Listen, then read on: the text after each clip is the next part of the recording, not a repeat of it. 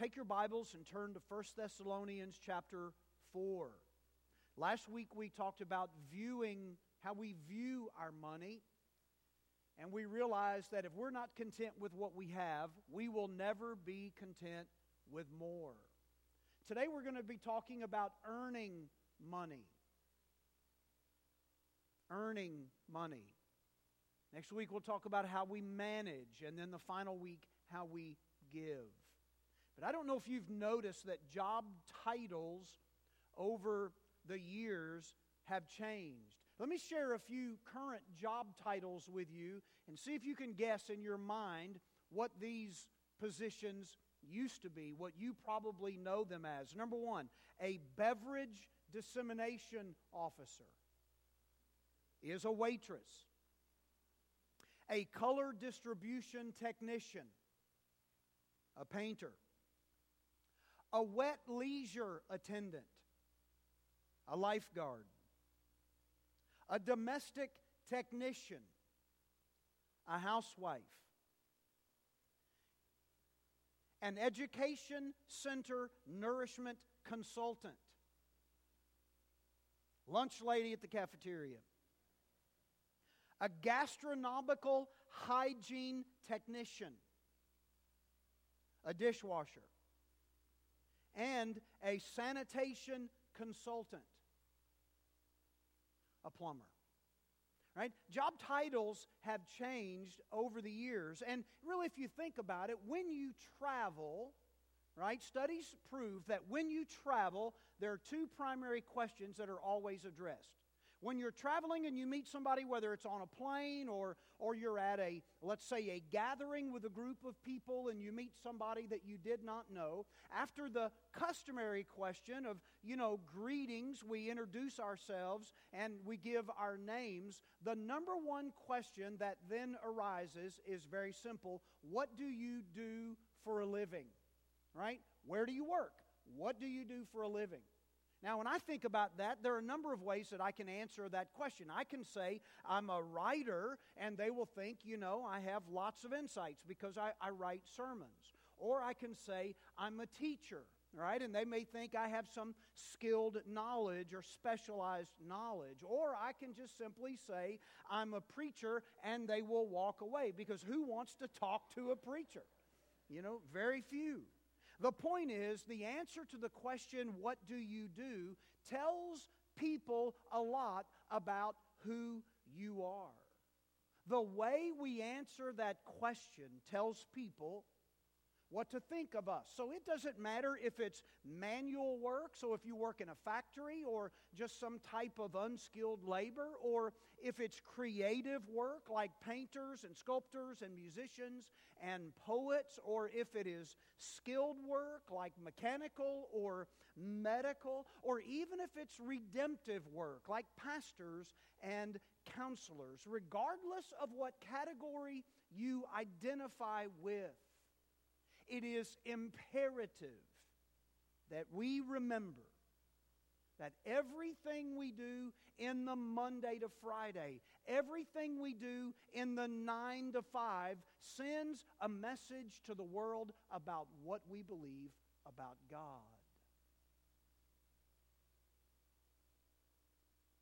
So the question that is often raised, like the dwarfs, hi-ho, hi-ho, off to work we go. The question that arises, does human work have divine purpose? Right? Divine meaning, divine significance from the Word of God. I want to share a message with you today, and I want us to think along the terms of a biblical theology of work. And as I've sat in my office this week and just preparing this message and thinking about this particular message, I cannot remember if I have ever preached a biblical theology of work. But I think it's imperative for us to think about the fact that we cannot separate what happens to us and what we experience on Sunday mornings with what happens throughout the week in the 9 to 5. It all matters to God. So let's think for a few moments about a biblical theology of work. Number one, work is a creational blessing and mandate from God. Work is a creational blessing and mandate from God. The Bible tells us in Genesis 1, God created man in His own image. In the image of God, He created him, male and female. He created them. God blessed them. God said to them, "Be fruitful, multiply, fill the earth, subdue it, have dominion over the fish of the sea, over the birds of the heavens, over every living thing that moves on the earth." Right? This Hebrew root of the Latin phrase image of God, this imago Dei, it means a shadow or a likeness of God. This means that we as human beings occupy a higher place in God's created order because we are imprinted with God-like characteristics. We are imprinted with the image of God stamped upon our very being. Humanity is created in God's image to live in fellowship with Him, to reflect Him to all creation, to represent Him on the earth. There is another Latin phrase similar to imago Dei, and that is coram Deo, right? Before the image of God, before the face of God. All aspects of our existence, our private thoughts, our public words, and our actions. Every part of who we are is lived out before the face of God. God is seated front and center, and He is watching everything. So that means that image bearing is not just Sunday morning worship, but it is reflecting God 24/7. When you go to Genesis chapter 2, in verse 15, it says, "The Lord God took the man and put him in the Garden of Eden," and notice this, "to work it and keep it." To work it and keep it. God didn't place Adam and Eve in the garden just to hang around. God placed them there to work and keep, and that literally means to serve. God placed Adam and Eve in the Garden of Eden to serve the Garden of Eden, to serve His creation. And so we find work central in God's creation. We find it as a central focus in Genesis 1 and Genesis 2. So here we are right in the midst of paradise, and here is a picture of God's intention for the way things ought to be. We see that work is a gift from God. We see that work is something that we were designed for, something we were built for, something that our Creator intends for our good. Work is part of our calling, and God designed it that way. Number two, work is not a punishment for sin, but it is harder because of sin. In 2014, Forbes did a study comparing some research they did 30 years earlier, right? So in 1984, Forbes did research asking a group of people questions about their work. And they found that in 1984, 61.1% of workers said they liked their jobs and they were happy with their work. Now, 30 years later, in 2014, they found something quite interesting. 61.1% are no longer happy with their work. In fact, 52.3% are unhappy with their jobs. Over half of all Americans are unhappy with their work. And many workers feel unfulfilled, they feel frustrated in their work, and that includes Christians, by the way. So according to this study, work can be boring, it can be mundane, it can be stressful, it can be insignificant. There are many who do not see a bigger purpose for their work other than earning a living to take care of the temporary needs of the people they're responsible for.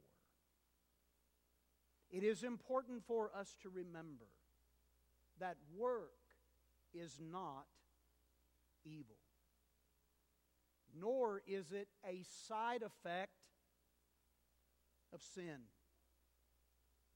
And that needs to stick in our minds. It's important for us to remember that when we're frustrated in our work, when we're unfulfilled in our work. It is true that the curse of Genesis 3, with its images of thorns and thistles and the sweat of your face, it is true that sin brought toil and futility into work. But even after Adam's fall, it remained good for man to work. But due to God's curse on the earth, it became necessary for man not merely to work, but now, with the fall, it became necessary for man to work hard. It is not a punishment for sin, but it is harder because of sin. Number 3. Work is a tool used by God for human flourishing. Work is a tool used by God for human flourishing. The text that was read for us in Colossians, whatever you do, work heartily as for the Lord and not for men, knowing that from the Lord you will receive the inheritance as your reward. You are serving the Lord Christ. In fact, Paul even said to the church at Thessalonica in 2 Thessalonians 3:10 that if anyone is not willing to work, let him not eat. So Paul says in these verses that Christianity is really worthless unless it finds its way into the very fabric of life. Right? That Christianity is worthless unless it finds its way. It is deeply rooted into every aspect of who we are. Not just the way we worship on Sundays, but the way we work Monday through Friday. Why is this so important? It is important, dear ones, for this reason.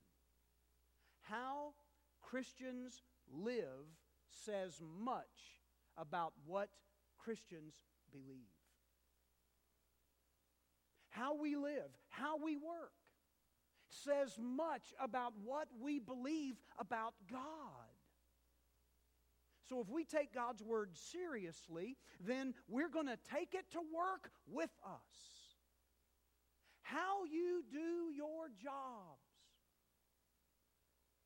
reflects on the one you worship. Work is a tool used by God for human flourishing, for blessing, and particularly to bless Him. Paul said, whatever you do, do it wholeheartedly as unto the Lord. Number 4, work is full of significance when it is connected with God. God wants us to invest significant passion in our work. God wants us to find true meaning in our work. And we do believe that work finds its true significance when it is Christ-centered. In other words, when it is based upon the model of Jesus, when it is based upon the example of Jesus. If you look at the life of Jesus, Jesus models for us, both in word and in deed, a joyful and obedient response to the call of God as a carpenter first, and then, of course, throughout his ministry. So we have in the Gospel of John, for example, in John 4:34, Jesus said to them, "My food is to do the will of him who sent me and to accomplish his work." Later, Jesus says in John 5, "My Father is working until now, and I am working." So here is Jesus recognizing the Father's work alongside his own. I wonder what it would be like for us if we were to actually think along those lines. I wonder what our work would be like for us if we were to think about the Father's work, the Father's design, the Father's good purpose alongside everything that we do.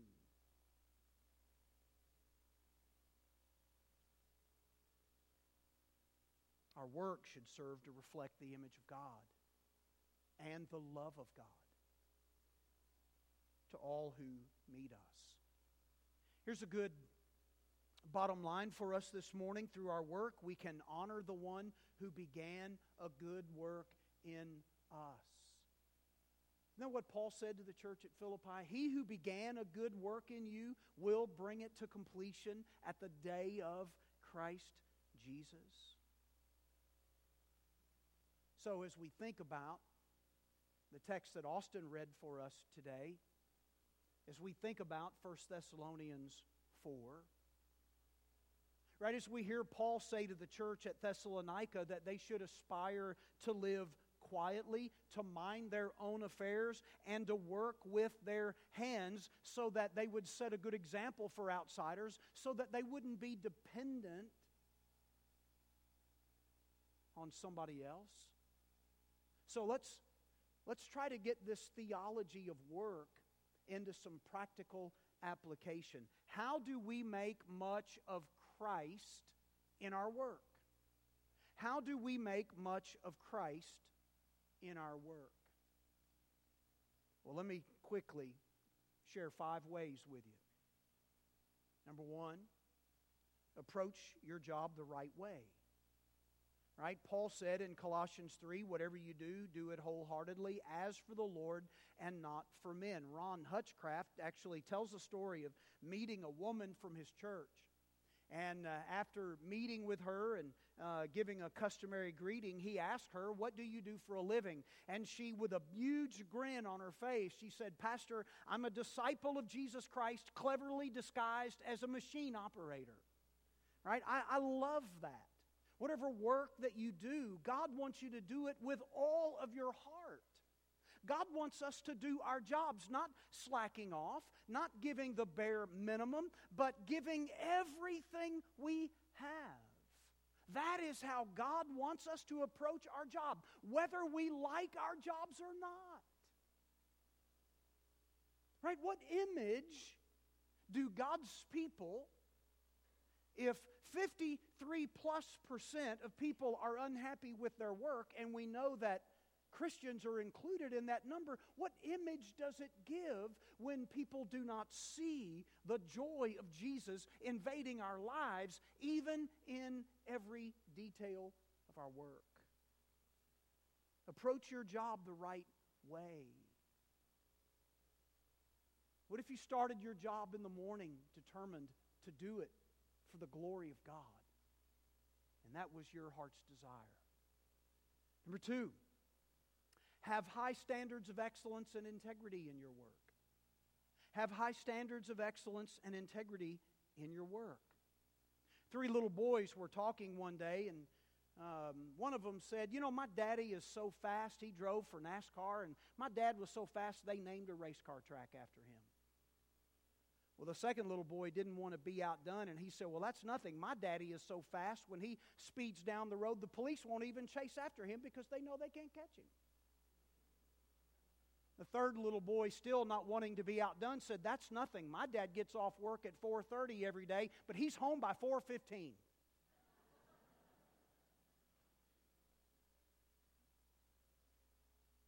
What would it say, church, to a watching world if we performed our 9 to 5 with excellence and integrity? What would it say about our God? What would it say about His glorious gospel and how it's changed our lives? Right? Some believers in the church at Philippi, they said, well, Jesus said He's coming back, so, we're going to put on white robes and we're going to stand up on a hill and we're just going to hold hands and sing Kumbaya until Jesus comes. Paul said, that's all right, but when you get hungry, don't come knocking on my door. No, he said, work. Do your jobs. When Jesus comes, you be found faithful. Right? So if Jesus comes at 11:20 in the morning and you're on your jobs, what will He find in you? Will He find joy? Will He find the gospel? Will He find His glory on display? Let me hustle along. Number 3, glorify God no matter how trivial the task might seem to you. No matter what task you are assigned where you work, do it for the glory of God. Can I give you an example this morning? I hope this is not embarrassing. But I've served in the church for 38 years. But I had a first about 20 minutes before the service started. All right, our new custodian, Chris, came by the office and mentioned something to me about the workday a little bit later, Rick. And then he said, well, Pastor, are you ready for today? And I said, I guess so. He said, oh, you'll be fine. And he put his arm around me and he prayed for me. Prayed that God would bless. Now, I don't know what that says to you, but to me, that is an image of a man wanting to glorify God in every task that he has. He was cleaning the sanctuary this week. Walks into the office on Friday morning. Comes up to me and says, Pastor, I just had an idea while I was in the sanctuary about Christmas. And I said, what's that? And he said, well, have you ever heard of Elf on a Shelf? And I wanted to say no, but I couldn't. He said, well, what if instead of elf on a shelf, we just put ourself on the shelf and thought about others during the holiday season instead of us? He said, God gave me that in the sanctuary. And I told him I'm stealing it, but then I thought, no, I got to give him credit for that. Dear ones, do you see even the mundane of your life as a way to do ministry? Glorify God no matter how trivial the task might seem to you. Number 4, pray as you begin the day. Right, when you're leaving your house and you're on your way to work, Heavenly Father, may you use this day. Help me to honor you. Help me to glorify you. Help me to lift your name on high as I work today. And then while you're at work, take every thought captive. Bring every thought in obedience to Christ. Right? So when you start getting prideful and saying, I'm too good to do that.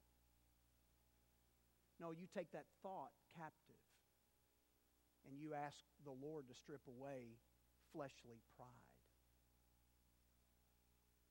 Pray as you begin the day and take every thought captive throughout the day. And then finally, number 5, remember that you are accountable to God for how you live your life. Dear ones, you are accountable to God for how you live your life. Would you want to stand before the Lord?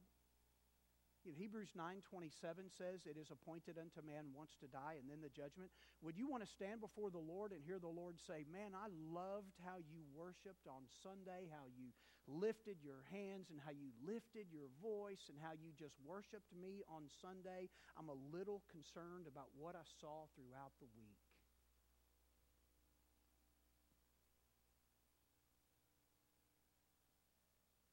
Does well done, thou good and faithful servant, only apply to Sunday mornings, or does it apply to the 9 to 5? When we as God's people have a biblical theology of work, we will see everything that we do for the glory of God. And I want to encourage you today. Maybe for some of you, that means today is a day of surrender to the Lordship of Christ. Today is a day when you turn from all known sin and place your faith in the Lord Jesus. And maybe for some of you, today is the day when you ask God to forgive you of the constant critical thinking about what you do throughout the week and start saying, God, I'm going to give it all to you, and I'm going to do my job this week, even the trivial, for the glory and honor of your name. And maybe for you, today means that you are having to take some thoughts captive about your work, or maybe even about the people you work with right now, today. Beloved, let's be the people of God who worship and glorify and serve and honor His name on Sunday morning, and then Monday through Friday in the 9 to 5. May the normal of our lives highlight the glory